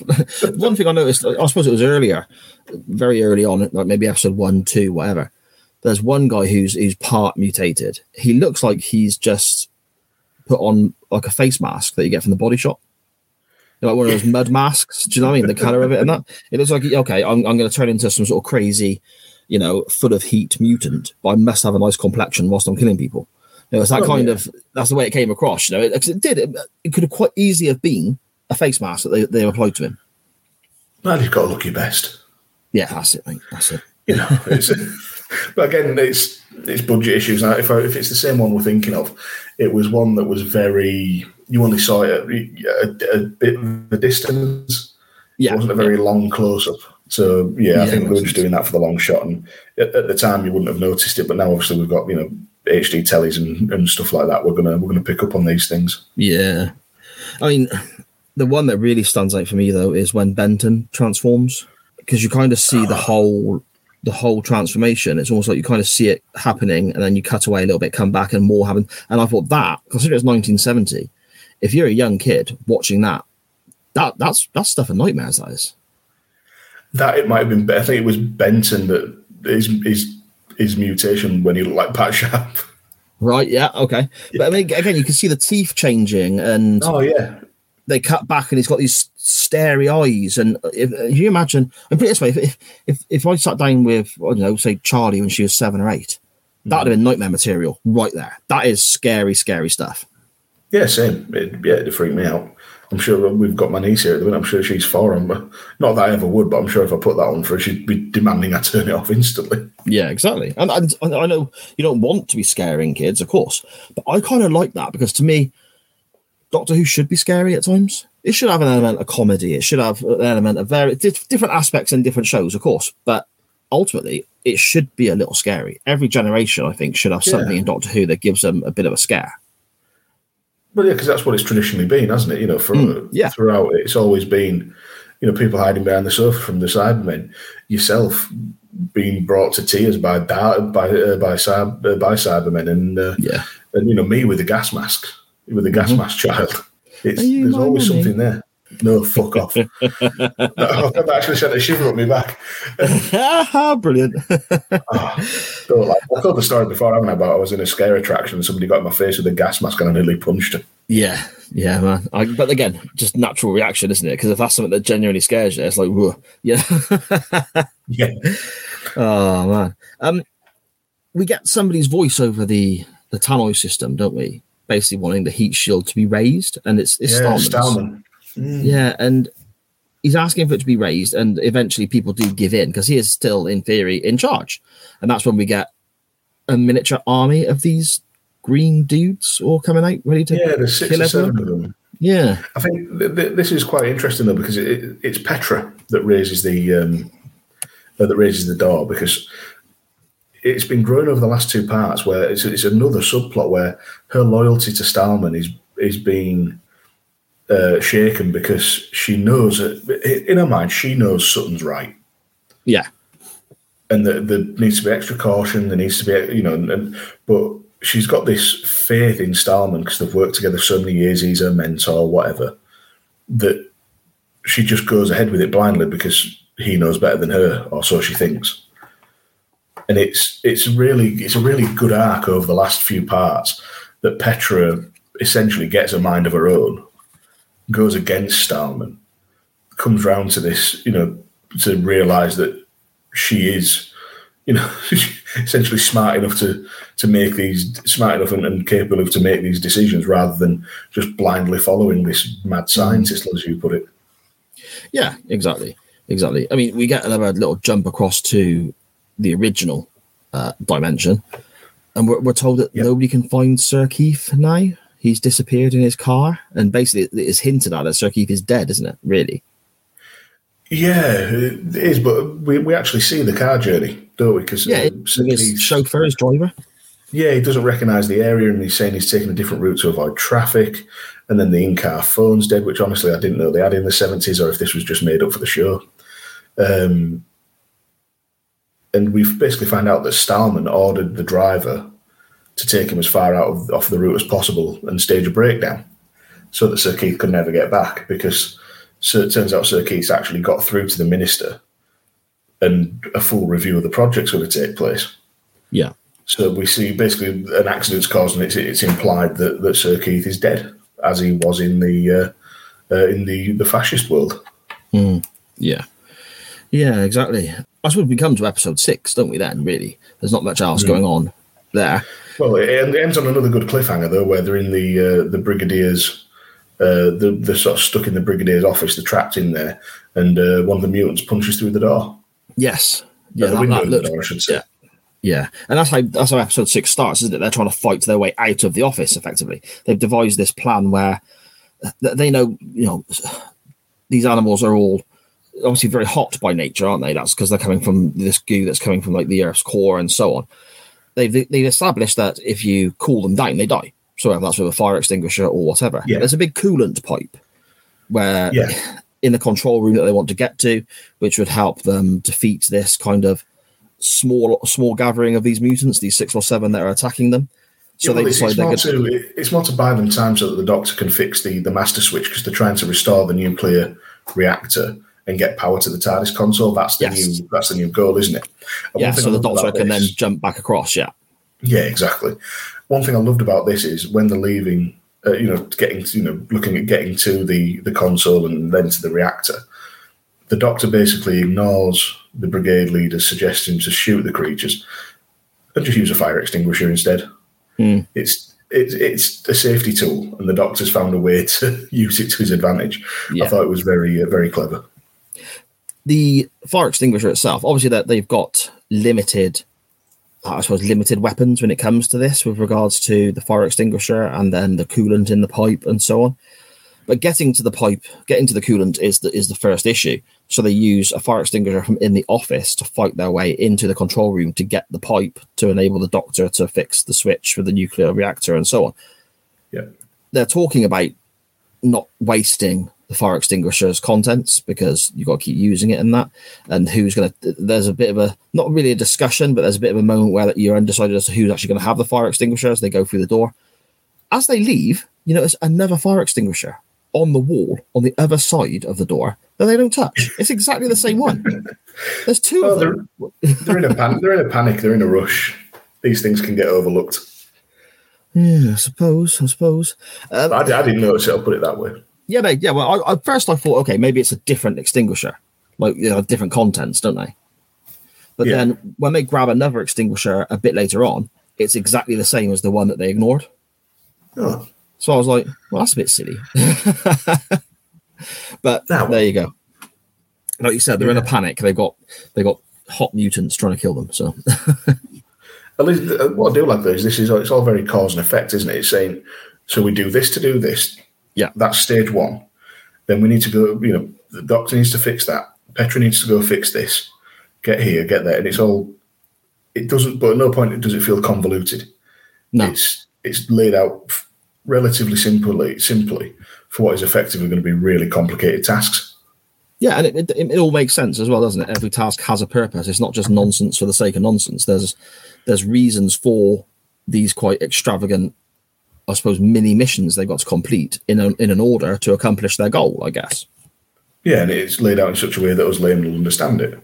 Yeah, exactly. The Brigadier and Evil Liz get outside. And here's where we see that the Earth's burning up, basically, don't we? There's an effect that makes it all glow. It's hot. It looks like something bad is going down, doesn't it? In a 1970s sci-fi effect kind of way. Everything's glowing and so on. The Doctor's fixing the computer switch to get the power to the TARDIS. There's a lot of jumping back and forth here between the two worlds as well, isn't it? This is when it kind of really accelerates with that. Yeah, because you're back on the proper Earth, and the Brigadier's still looking for the Doctor. Stallman's refusing to go see him, and you get sort of an indication that the Brigadier can be quite. Well, you get his full military side coming out when he just yells at Benton, "A chance to use your initiative, Sergeant. Carry him if you have to," just to get Stallman in his office. Yeah, I did. Liz is still in the shed trying to fiddle with the controls and. Trying to find a way to get the Doctor back. She gets a visit from Sutton, who's he knows something's going on, but he doesn't know what it is. But again, I've got a full paragraph here of the conversation they have that didn't necessarily need to be in that many. Yeah, they were dancing around it, and it was all very awkward.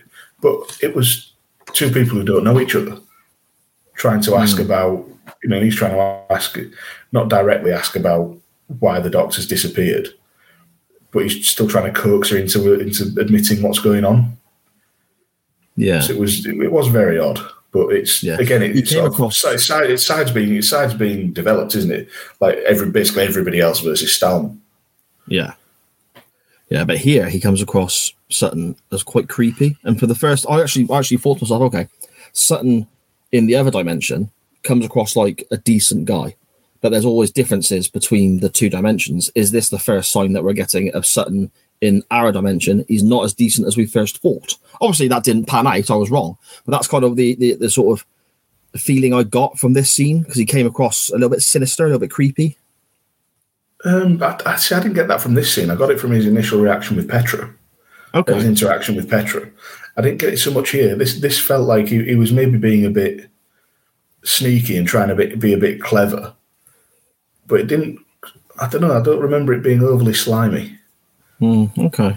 But it's interesting you say that though. I'd have to go back and rewatch it because I might be wrong. Well, I just thought not necessarily slimy or pervy or anything like that, but more sort of sinister. Like there's more of an evil side to him, And the reason I thought that was because I was thinking of the other characters at the time. They've got one side in one dimension, one side in the other, whereas. This fella seems to be pretty much the same in both dimensions. And I thought maybe this is us getting the difference in our dimension to the alternate dimension. Obviously, it didn't pan out that way. I was incorrect. But that's kind of the vibe I got literally as I watched it at that moment, if that makes sense. Fair enough. I feel like I said, it's not something I picked up on, but very interesting that it sort of spoke to you in that way. Yeah, okay. Ultimately, we don't get the power through, do we, to the TARDIS? There's issues that they haven't wired up the situation properly. The switches aren't done correctly. There's wiring that's wrong, and so on. Oh, we get a great line from Petra. Yes, the brigade leader's trying to just at her constantly in her ear, giving her no end of abuse, and she just very calm, relatively calm, says, "Brigade leader, I'm trying very hard to carry out a complex scientific task." Under impossible conditions. You will not help matters by bullying me. Yeah. And then he calls her insolent. And she just claps back saying that he needs to learn some problems can't be solved by brute force and terror. And that's when evil Liz actually backs him off and says, calm down. Yeah, it's really well worded as well, isn't it? Those couple of lines. I mean, they're well delivered, but it's really well written. Bits of dialogue there for me. Well written, well acted. Yeah, exactly. We end up with Sutton and the brigade leader having a scrap then, don't we? Where they're kind of the tensions are rising between everybody. Everyone's arguing. Everyone's, there's, again, it's that ticking clock syndrome, I suppose. There's a deadline. There's something huge coming. Well, at the end of the world, people are going to die. So there's that pressure hanging over people all the time. So everyone's kind of getting more and more tense, more and more fraught to each other. And we end up with Sutton and the brigade leader having a fight in the hut. Yeah. It didn't look good, did it? I'm not going to lie. It looked a bit, standing there waiting to get it. I've never been in a fight where the person I'm scrapping with stood there and waited for me to hit them. Put it that way. You know? Yeah. It was very Amdram, shall we say? Much dramatics. Yeah. But there was a couple of lines in this that I did like. Sutton is a bit underwhelmed by the Doctor's TARDIS console, and the Doctor says, "What were you expecting? Some sort of space rocket with Batman at the controls?" That's brilliant. Yeah, I was just amazed to hear a Batman referencing Doctor Who, to be honest. And when they're fighting, the Doctor just gives them both a bollocking, saying, "What do you really want to die like this? Fighting like animals." And one thing before the full crew get back to the TARDIS, one thing I loved was when the earthquakes were happening, and it was just the sheer comedy of the camera shaking and the overacting as they fell. They're pretending to fall. Oh, chef's kiss, beautiful. Yeah. so bad, I love it. But again, we get another great cliffhanger. The console fires up. The brigade leader's pointing a gun at him, which I thought wasn't loaded or knackered, but he must have somehow fixed it. Yeah, they said, is that loaded? And he shot it at the wall to show that it was. Yeah, odd. Yeah. And there's an exchange about saying, they have a right to go. The Doctor says he'll have to shoot him as he's no intention of taking them. Brigade leader decides to try counting to 3, like that's ever done anything to anyone ever. Makes no sense. And then Liz shoots him. That was surprising for me that evil Liz did that, but I thought that was such a brilliant touch because she's effectively still Liz. Even though she's this fascist soldier and so on, she's come round to the way the Doctor is thinking, and she's going to sacrifice herself, and she's got no choice but to die in her reality. She doesn't want the brigade leader to cause the issues that jumping across would cause, and she kills him off. Absolutely fantastic bit of storytelling. Yeah, great. Just the character arcs in this, for the alternate universe Liz, for the alternate universe Petra, are just brilliant. And again, it wouldn't work without it being the length it is. So while one of my complaints is that it was, a bit long and a bit meandering at points, a tad meandering at points, it was never ineffective. Yeah. It always had a point, and all these storylines and character arcs, weaved in. It was just so well written. But one thing I love is there's explosions as the TARDIS dematerializes. You've got sort of stock footage of people screaming and fleeing, and then you've got the green screen at the door of the hut and the lava coming towards it. Superb wee woo beep boop. Yeah, I will have nothing said against what is now considered terrible 70s green screen. Oh, mate, I enjoyed that. I got a kick out of that. Yeah, but they're just stood there just waiting for it to hit the hut. Yeah, well, they can't go anywhere, can they? They're done. Yeah, the goose is cooked, so to speak. The Doctor's shouting about it being too erratic as well for him to. Everything's too erratic for him to actually take off, I guess, and that's kind of the cliffhanger at the end of the episode, isn't it? Yeah, another great cliffhanger. You don't know if the Doctor's fully gone. The lava's closing in. Is it too late? Brilliant. Yeah, it is. We begin episode 7 with the Doctor on the floor again, but this time he's back in his normal time, and he's found by Liz, and the Doctor is in a coma because of what's happened here. Obviously, body's gone into shock, I guess. Yeah. And he's effectively now on a mission, the Doctor, to sort of summarise this last episode. He's now on a mission to stop what he has seen in the alternate dimension happening in his real dimension, which is a few hours behind. That's basically the gist of it, Dan, isn't it? Yeah, I think he lands back and there's about 3 hours left or something like that. So he's effectively got to the point, or roughly the same point as he got to the previous universe. Yeah. Not a lot of time left. Stallman's ordering more acceleration. And for some reason, throughout this serial, Stallman decides that calling people cautious old women. Yeah, that does cut quite a bit. Yeah, he keeps saying it. But he decided it's some form of insult, and it's like, is it really that much of an insult to not want to risk blowing yourself up? I get in my head like he'd be like turning around to the Doctor and calling him a cautious old woman, and turning around as he's walking away, just in his mind going, "Yeah, burn, I got him good, didn't I? You know. Have that, you dickhead. Yeah, exactly. Yeah, cautious. I called you a cautious old woman. What are you going to do about For it? not wanting to die. And then the doctor will turn around and go, "You're a nitwit. How do you like that?" It all sounds a bit playground when you say it like that. Sci-fi banter. Oh dear. The doctor, he's coming round from this coma and he's babbling, basically, isn't he? He's trying to explain that the outlet pipe being down is going to cause big issues. The Brigadier is basically saying, well, how does he know this? Because this happened whilst he was in theory away. So straight away, the sort of suggestions the doctor is making has weight to it, because he's turned around and talking about things that he in theory have no way of knowing about, which can back up the fact that he was where he says he was, so to speak.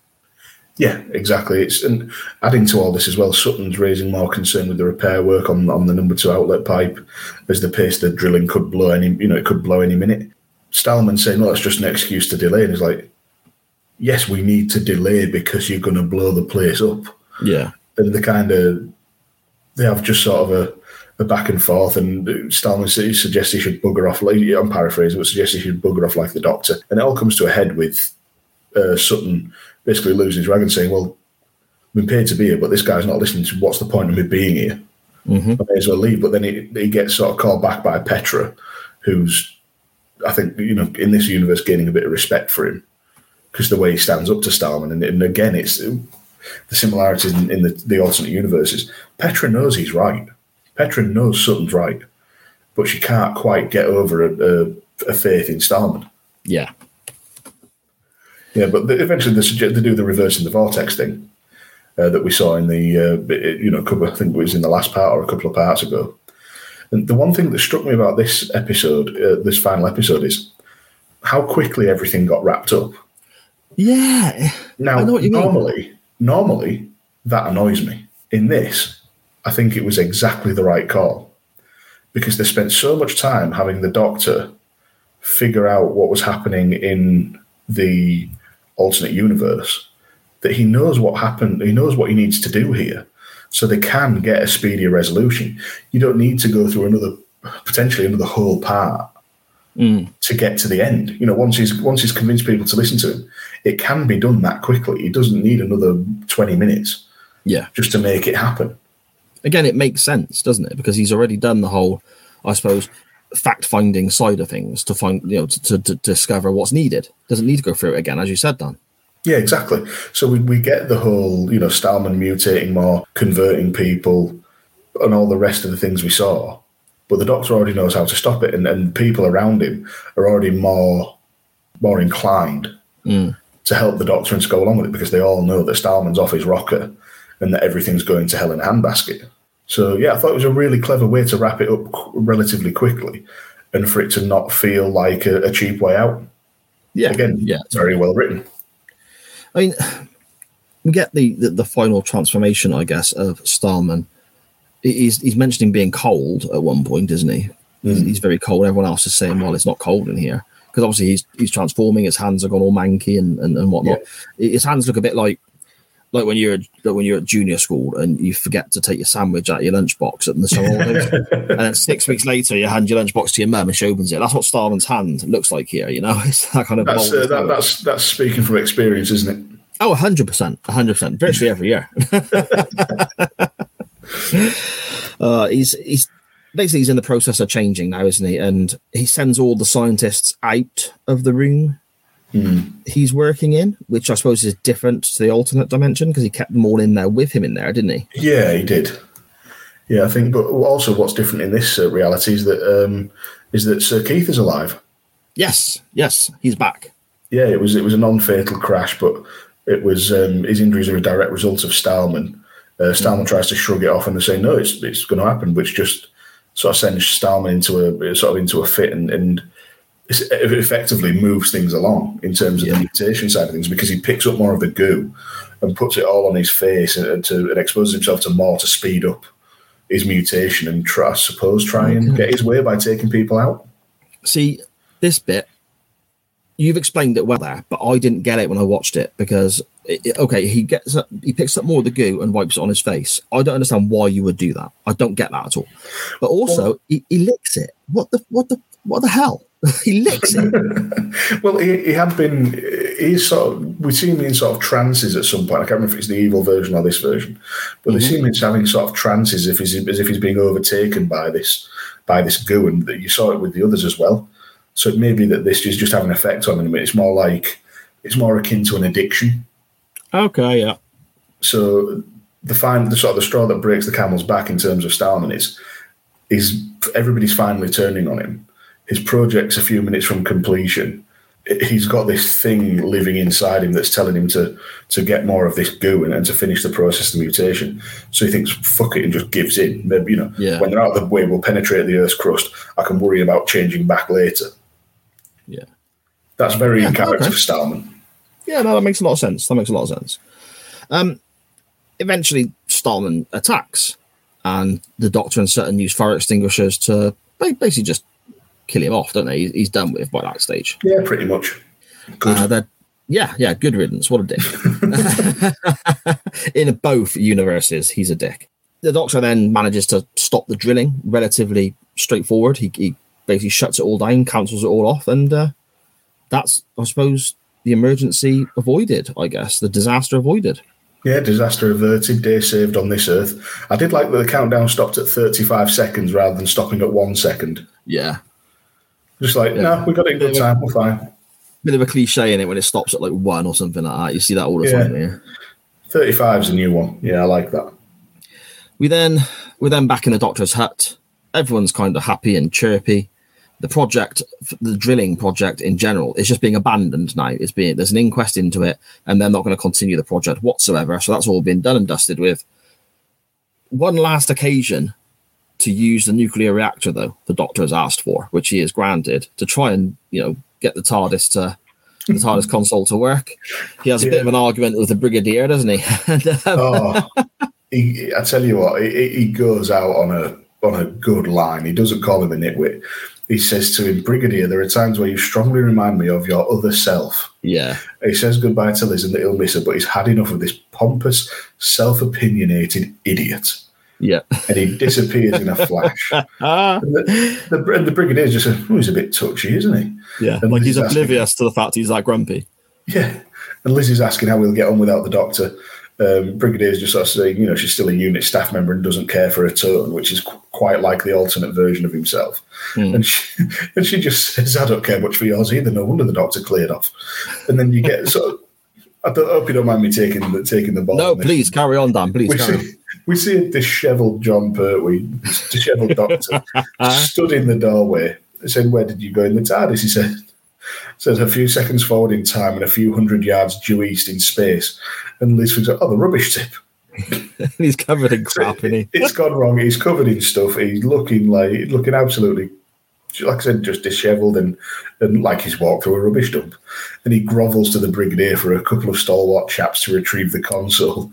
Yeah. And the Brigadier just looks at him and goes, "This is pompous, self-opinionated idiot, wasn't it?"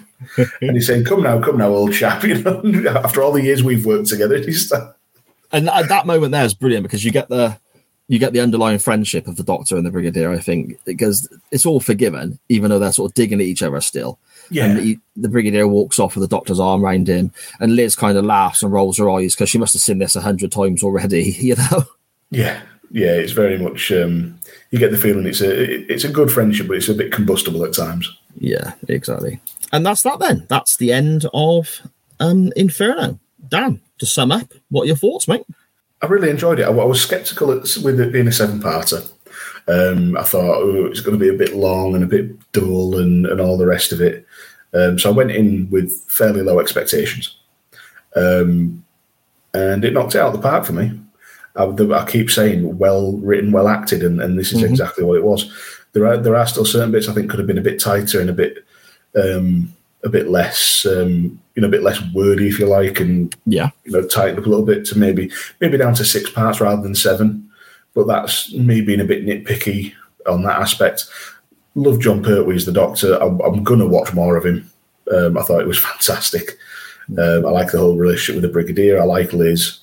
I know there are better episodes of Doctor Who in general out there, but I'd give it, if I was to give it a numerical rating, I'd give this a solid 7 out of 10. Okay. Oh, fair enough.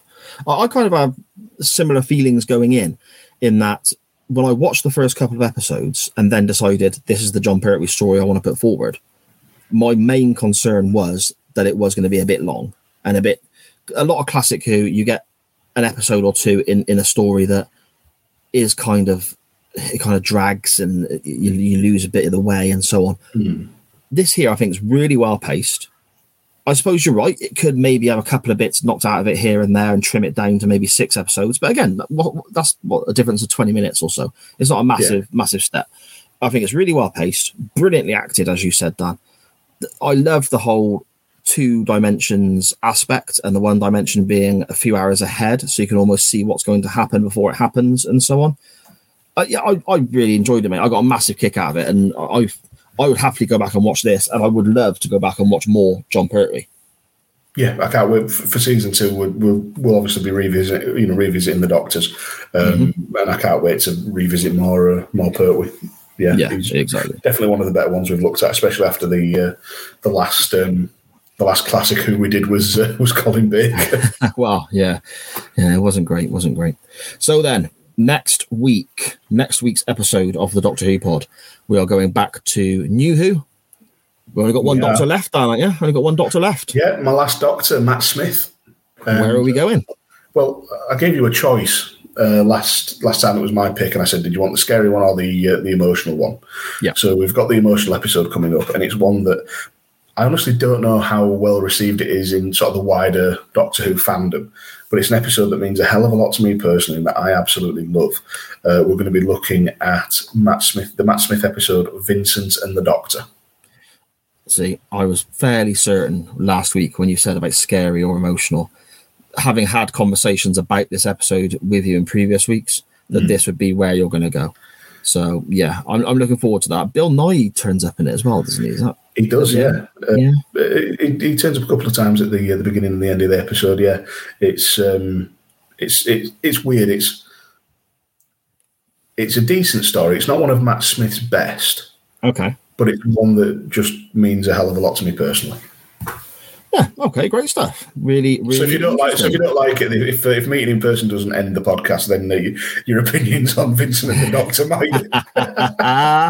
No worries, mate. No worries. Okay, so that's where we're heading. Vincent and the Doctor, Matt Smith tale next week. For those who are watching along and getting in contact on Twitter, talking about different episodes and so on, which is hugely appreciated to everyone who does.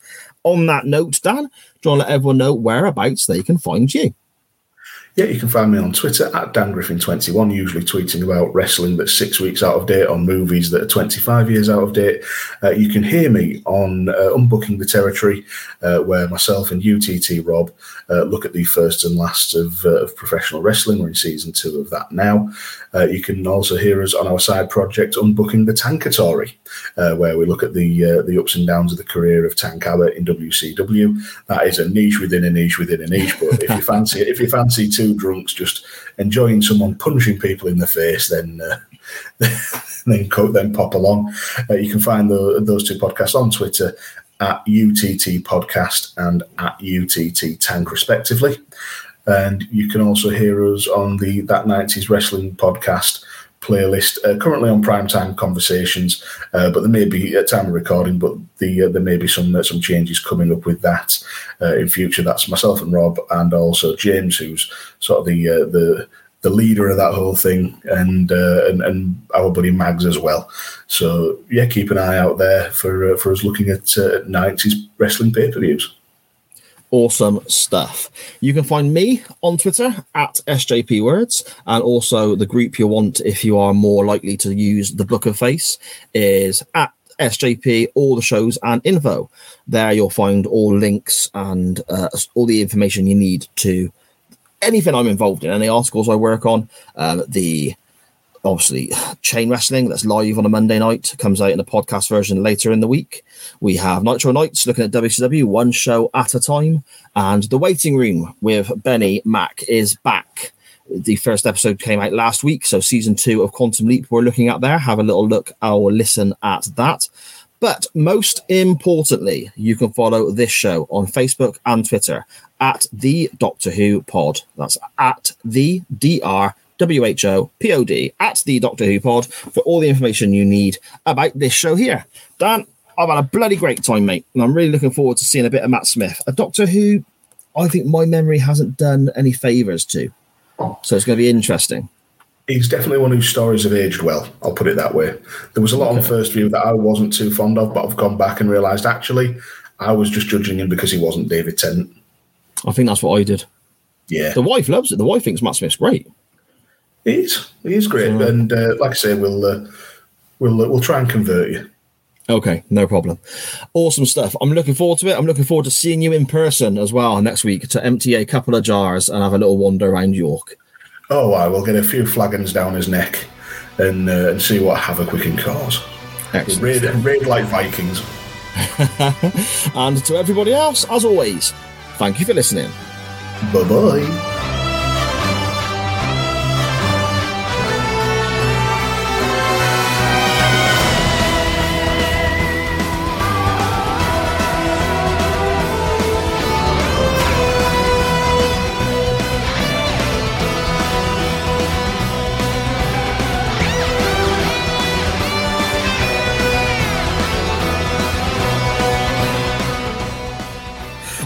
I can't not do it. The lizard part of my brain just like, you need to write that down in case it comes up. I'll show you what I've got, right? That's the start of it there, yeah?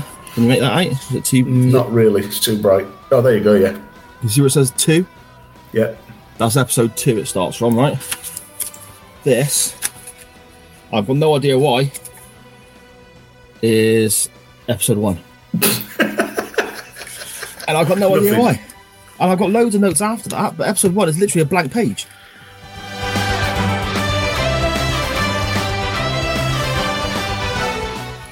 Other stories that we've looked at, there's been... Sorry, can you hear that beeping? No. Every now and again, just a little beep. I think the batteries are going in my fire alarm. Yeah, I just said to the wife then, because it's one of the few things that we'll sit down and watch together, right? But she watches it because I like it. Yeah. She enjoys it as well, but it's, if she didn't see it, she wouldn't be gutted. Do you know what I mean? Yeah. So when I said to her earlier on, just before I come up here, I said, "Oh, are you going to be watching Doctor Who with me tonight, are you?" And her exact words were, "Absolutely fucking not." And I went, "What?" And I was like really upset. I was like, "What?" And it turns out she thought I meant, "Are you going to be watching like 1970s Doctor Who with me later?" Because I was talking about this recording. So yeah, she don't watch like that. Brilliant. That's true love for you.